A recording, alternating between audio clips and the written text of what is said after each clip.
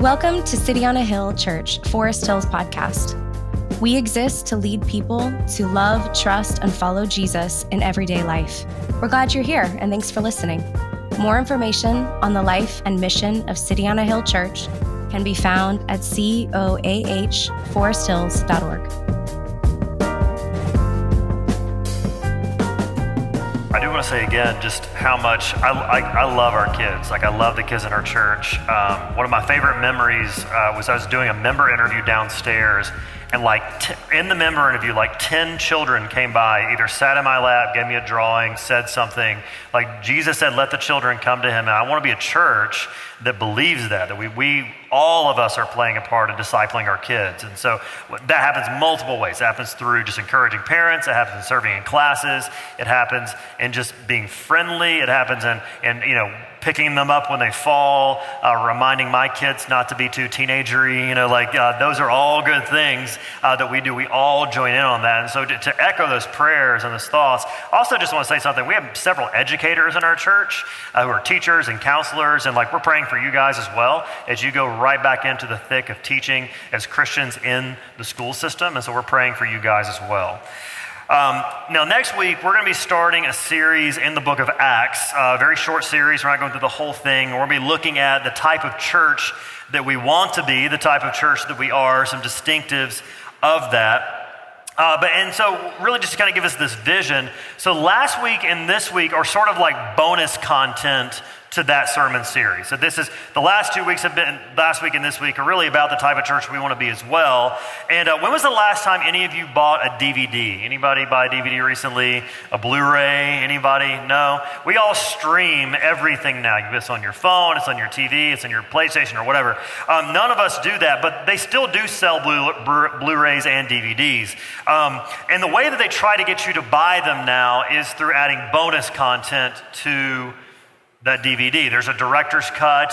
There are interviews with the actors that no one in the history of the world has ever watched. There's all sorts of deleted scenes that get added. So this is sort of like bonus content to that sermon series. And so last week, we looked at living as exiles for the good of our city. That as Christians, this is not our home. Boss is not our ultimate home, but our home is with God himself. And so we're going to feel a little uncomfortable in the world. We're going to feel uneasy in the world, but that God has equipped us as his people who are First Peter calls us a chosen race, a royal priesthood, a holy nation. It describes us as a people who are God's own possession, set aside to make him known and to be a blessing to other people. And we do this through remembering this new identity in Christ. And it's vital for us as the church to remember this new identity because we've been called together in a strange place as a new people and as a family. There are many people moving to Boston in the coming weeks who are looking for home. They're looking for friendship. They're looking for community. And I believe that City on a Hill can be that for people in our neighborhood. And this morning, we're going to be looking at the idea of greatness. What does it mean to be great? What would it mean for us to be great as Christians or great as a church? And typically, when we think of something being great, we think of sports, or we think of music, or we think of art. And the eternal argument online is who is better, Michael Jordan or LeBron James? I have an opinion, and we're not going to get into it right now. But it's probably pretty subjective. It's who did you watch growing up? Did you watch Michael Jordan growing up, or did you watch LeBron James growing up? It's fairly subjective. We all know Tom Brady is the best football player of all time, no doubts. He will always be a Patriot. We're just going to ignore those Buccaneer years. We're going to count that one Buccaneer Super Bowl as a Patriot Super Bowl because it was Tom Brady. When it comes to hip-hop, you probably have your person. It could be Kanye, it could be Kendrick, it could be whoever. When it comes to art, we all have our differing opinions of what great art is, and it feels like greatness is sort of in the eye of the beholder. And the way we tend to think of something being great is sort of our collective opinion. It's like if you're determining what color something is. Some people are colorblind. Others just aren't very good at it. I was talking with my kids yesterday, and one swore that this necklace was green, and we're all like, no, it's yellow. That's typically how we think of greatness. If enough people come together and say that this is worthy, if this is a good way to live, then that's what a great life looks like. And the reason we do this is because we're all looking to be great. We're all looking for something, some sort of way to define what a good life is. It could be whether we're the best at our job, or it could be whether we're a good parent. It could be where we're finding love at. It could be whether we care for the right causes or care for the environment or the poor. And we boil it down and we think that greatness really equals living a good life. So how do we determine how to live a good life? Here's what Jesus said in Mark chapter 10 about what a great life looks like. It says in verse 43 halfway through, "But whoever would be great among you must be your servant. And whoever would be first among you must be slave of all." Now, why does Jesus get to tell us what a great life looks like? Just the other day, I was watching this clip from BBC Music, and they decided to pull a prank on a bunch of Adele fans and these people who sang Adele covers. And Adele, the actual Adele, dresses up as a nanny named Jenny.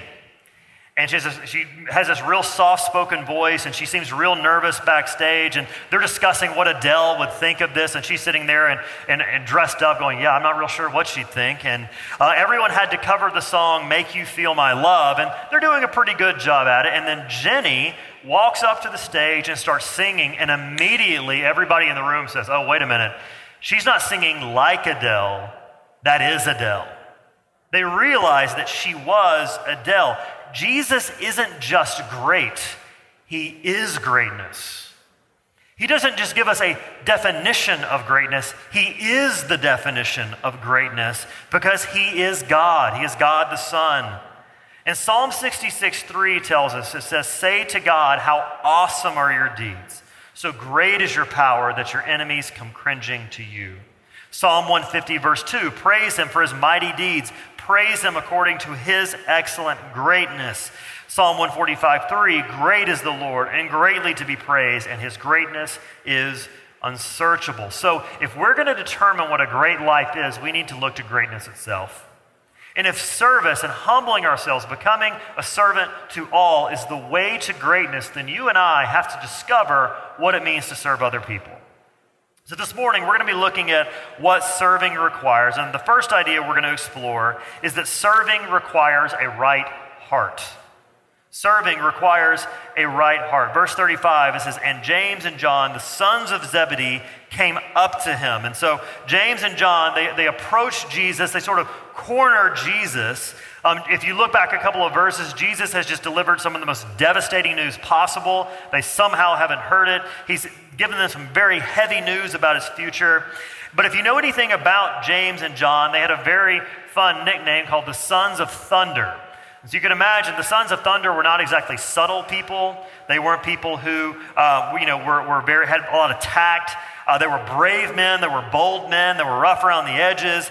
They didn't lack courage or confidence or conviction, and so they're willing to walk up to Jesus and make this very bold ask. They say to him, "Teacher, we want you to do for us whatever we ask of you." That is a bold request.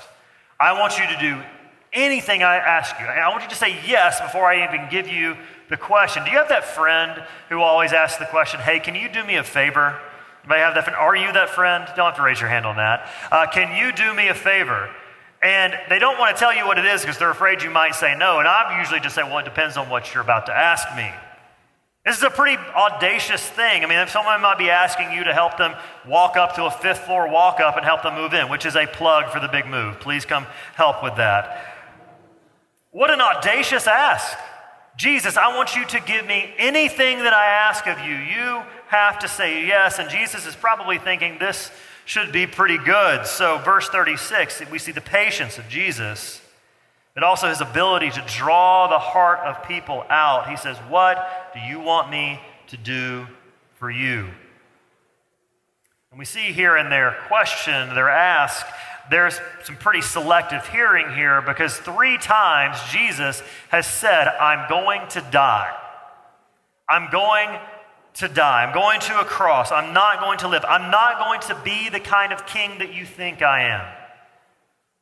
And I understand this not feeling heard or understood because I can tell you how many times I've preached something and had someone come up to me and it's like, It went in one ear and out the other. I remember I was preaching a sermon one time and I was laying it on just hard about how we can't save ourselves and we can do nothing to add to our salvation, and it's all about Jesus and what Jesus has done for us, and it's not about your morals or your good efforts. And I remember asking this person, I said, hey, tell me, what was your takeaway from the sermon? And she just said, I just really felt so encouraged that I can work hard and please God. And I'm like, no, you're missing.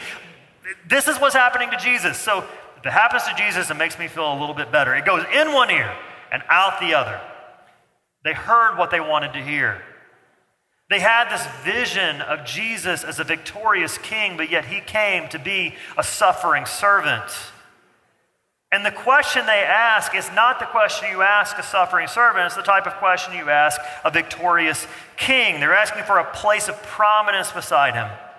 Verse 37, they said to him, grant us to sit, one at your right hand and one at your left in your glory. Jesus, when you make it, don't forget the little people. Jesus, when you're sitting on your throne above all things, we want to be right there beside you. Now, this sounds worshipful. It almost sounds like this is what you'd want your disciples to do, that they're going to be there with you to the very end. What we see is that self-interest can often hide itself looking like worship and discipleship. We can love God as a means to an end. We can say, God, I'll follow you, but behind it we're saying, God, I'll follow you if you'll bless me. God, I'll follow you if you give me a place of importance. God, I'll follow you if you give me the desires of my heart. And we can even do this in church. Man, you can sacrifice every single week. You can come do setup twice on a Sunday. We're not even meeting. You're doing setup again. You'll watch kids every single week. You can serve in the worship band. You can get up here and preach and do it as a way to hide your own self-interest. And we need to see how wrong their approach is, because they say this and they don't pull Jesus away. They pull him away within earshot of the other disciples. Now, if you know anything about the gospel story, who's missing from this group? Who were the three who were always together? It was James and John and Peter. Peter is nowhere to be found. Peter was there with them at the Transfiguration where Jesus showed his glory to them on the mountaintop. It was Peter and James and John. They were his inner circle. And here James and John pull aside to get something from Jesus. They have cut Jesus out of the big three. It's like saying, hey, Marcus Smart, I hope you enjoy Memphis. For you basketball fans, we're all, sad about that. In verse 41, they're pretty hot about this. They say, and when the 10 heard it, they began to be indignant at James and John. How dare you get there before we could? How dare you ask Jesus before we could ask for the same spot? What about us?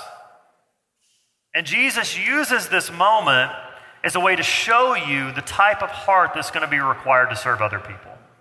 Verse 42, he calls them all together, and he says, you know that those who are considered rulers of the Gentiles lord it over them, and their great ones exercise authority over them. In other words, the way that the Gentiles use leadership, the way that they use power is a way to hold it over other people. It's bragging rights.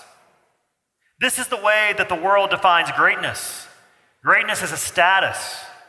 Greatness is a place above others. It's whether you have junior or senior in front of your title. It's your place on the org chart at work. It's how popular you are at school. It's where you fall on the salary schedule. And so we don't see this as a way to serve other people. We see this as a way to step over other people. We see power as a way to use other people. We see it as something that can only be gotten by our ambition and our hard work. But then Jesus says at the beginning of verse 43, but it shall not be so among you. Christians use power and influence differently than the world. Not to seek gain, not to seek approval, not to seek status, but as a means to serve and bless other people.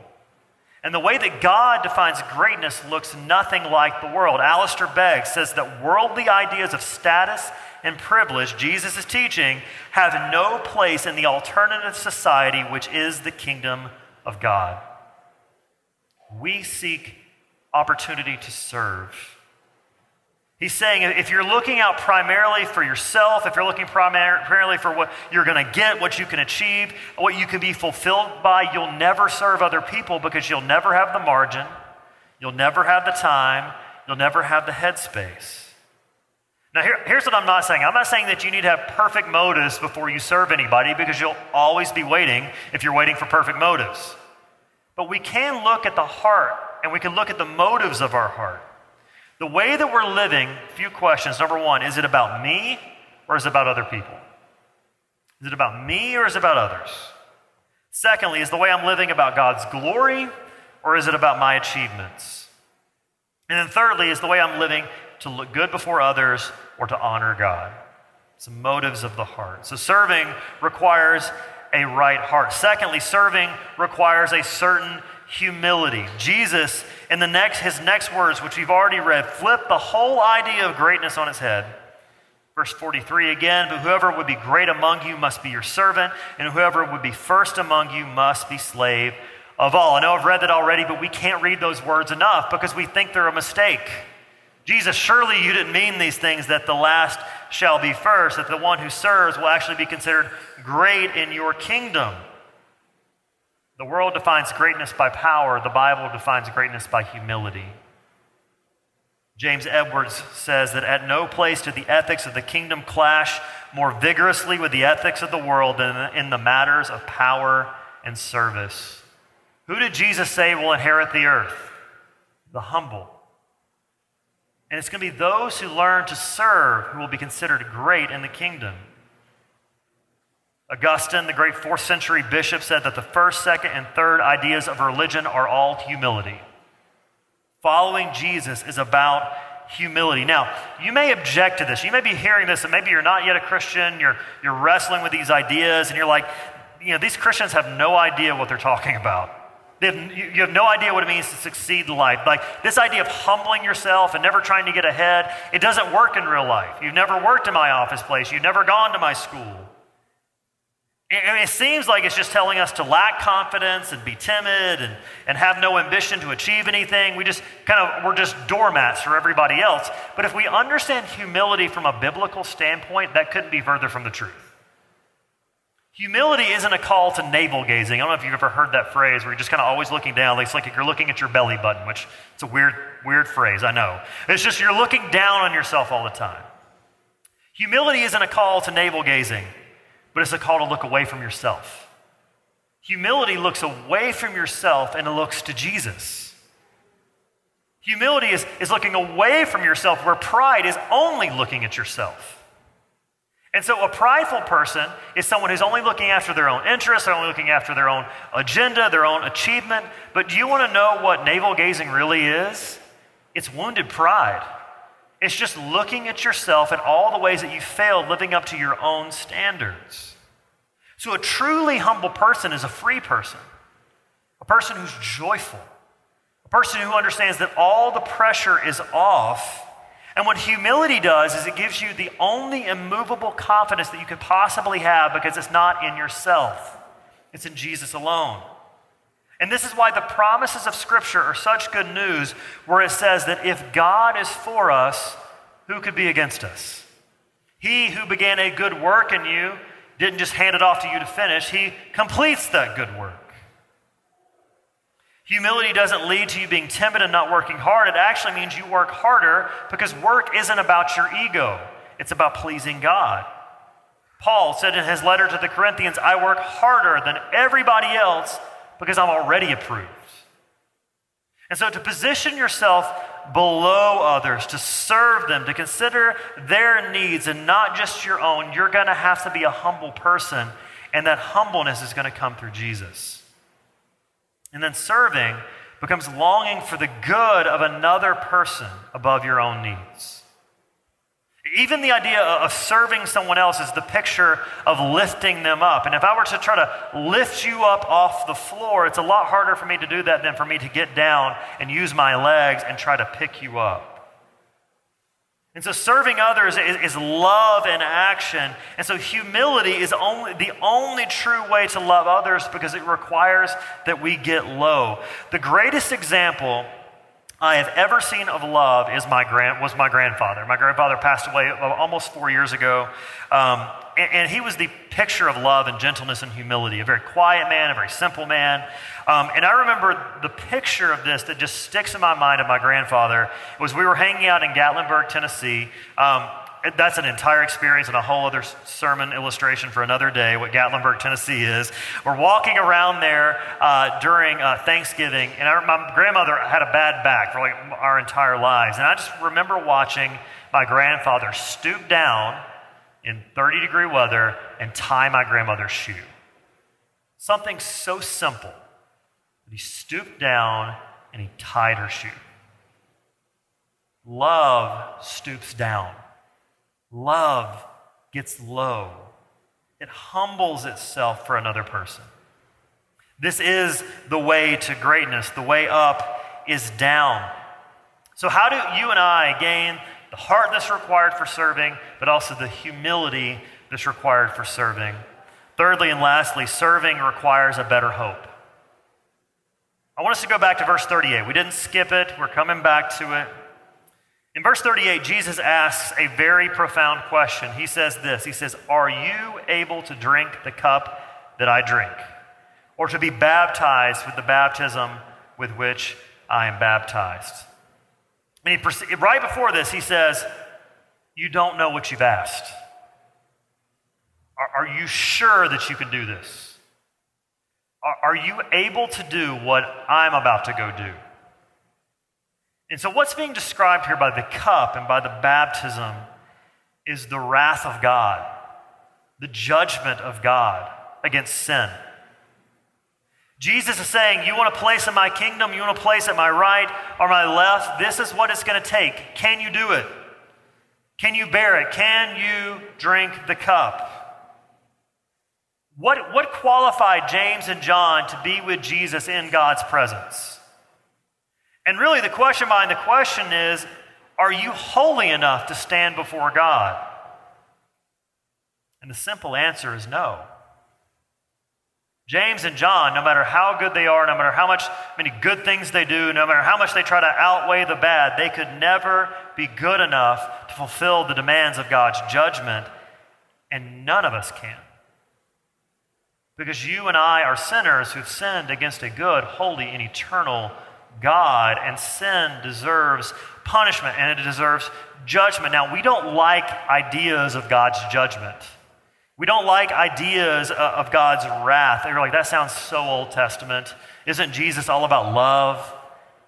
But some of the harshest words in the Bible about judgment come from Jesus, not from the Old Testament. But also some of the most comforting words of love come from the Old Testament God. They're the same God. You cannot divorce the judgment of God from the love of God.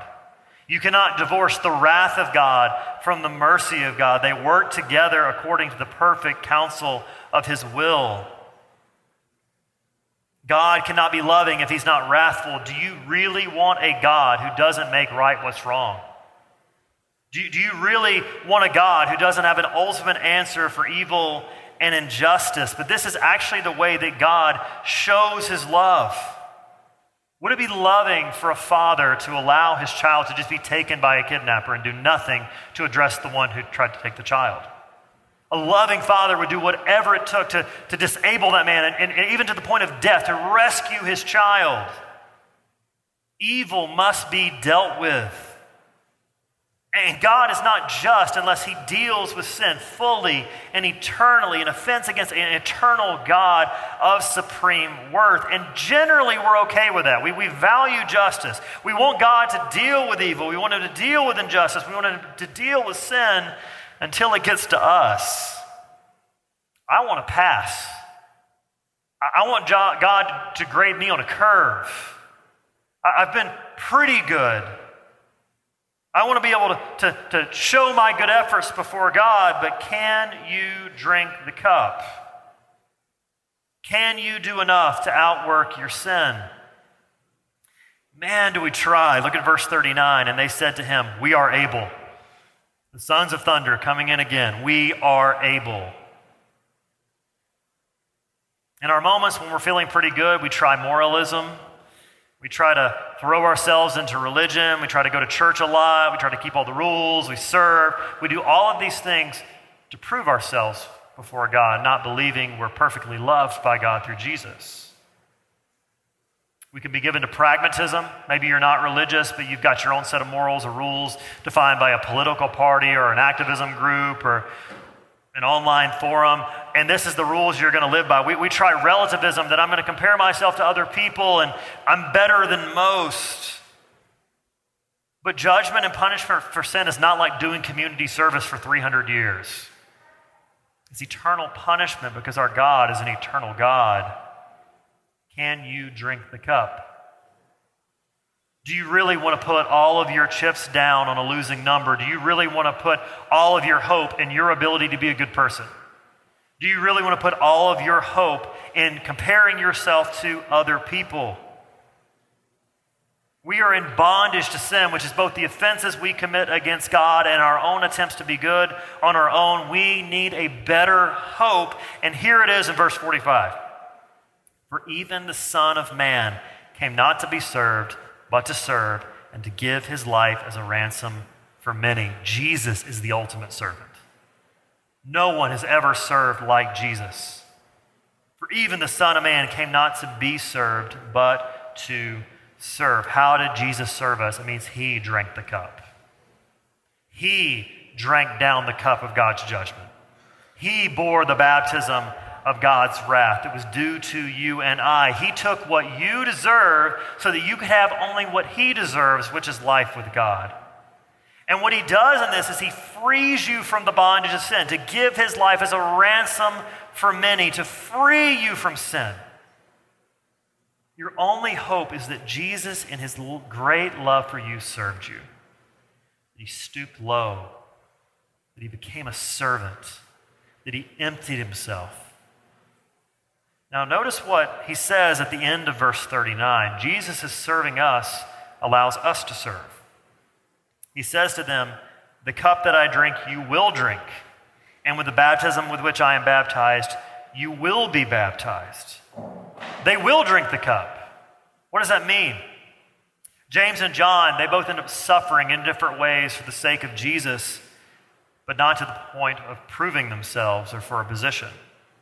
Not to pay for their own sins, but to bring glory to Jesus.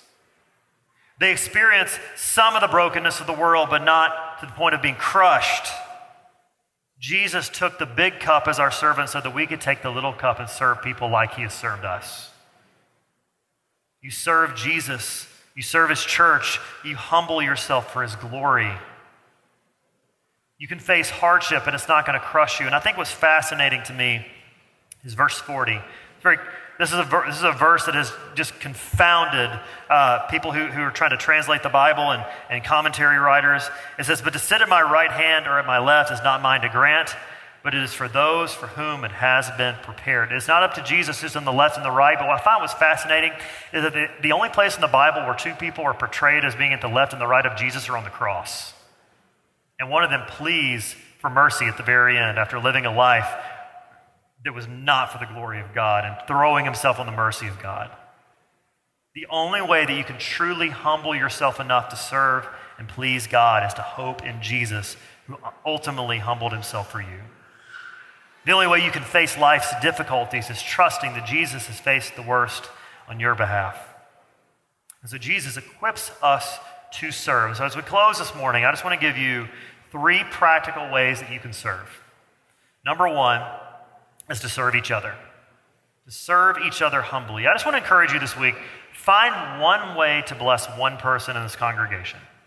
That can be something as simple as a text message. It can be watching somebody's kids. It can be buying somebody a cup of coffee, having them over for a meal. If everybody were to do something, we'd feel really loved and blessed this week. Secondly, is to serve on a Sunday. This is an easy place to start. I was talking to Matt, I was like, how many people does it take to make a Sunday happen? Somewhere between like 18 and 22. And that's people filling multiple roles right now. And you're looking around the room going, there's not maybe like double that here. Yeah, we need people to serve. Like we need people to step in and serve. And the more people serve, the lighter the load becomes. And so just really our two biggest areas right now are setup and kids. People are willing to come set up and tear down. We need people who are willing to do that. But also, like we talked about Promotion Sunday, a really tangible way would be to go back there and hold a baby who one day is going to grow up into a 6th grader who's going into our youth group. Love and serve our kids. After the service, there are going to be some sign-ups in the back at our Connect table. Go back there. If you're not on a team, sign up for something. The third way is to serve our city. There's lots of ways that we serve the city, but 2 big partnerships for us are English High School. We work with their ESL program and just support that. And then also the Hyde Park Department for Children and Families, where we support foster care families. We have some events for those coming up. Again, just put your name down in the back and sign up for that. Let's start serving and let Jesus change our hearts as we serve, believing that he has served us most fully through the cross. Let's pray.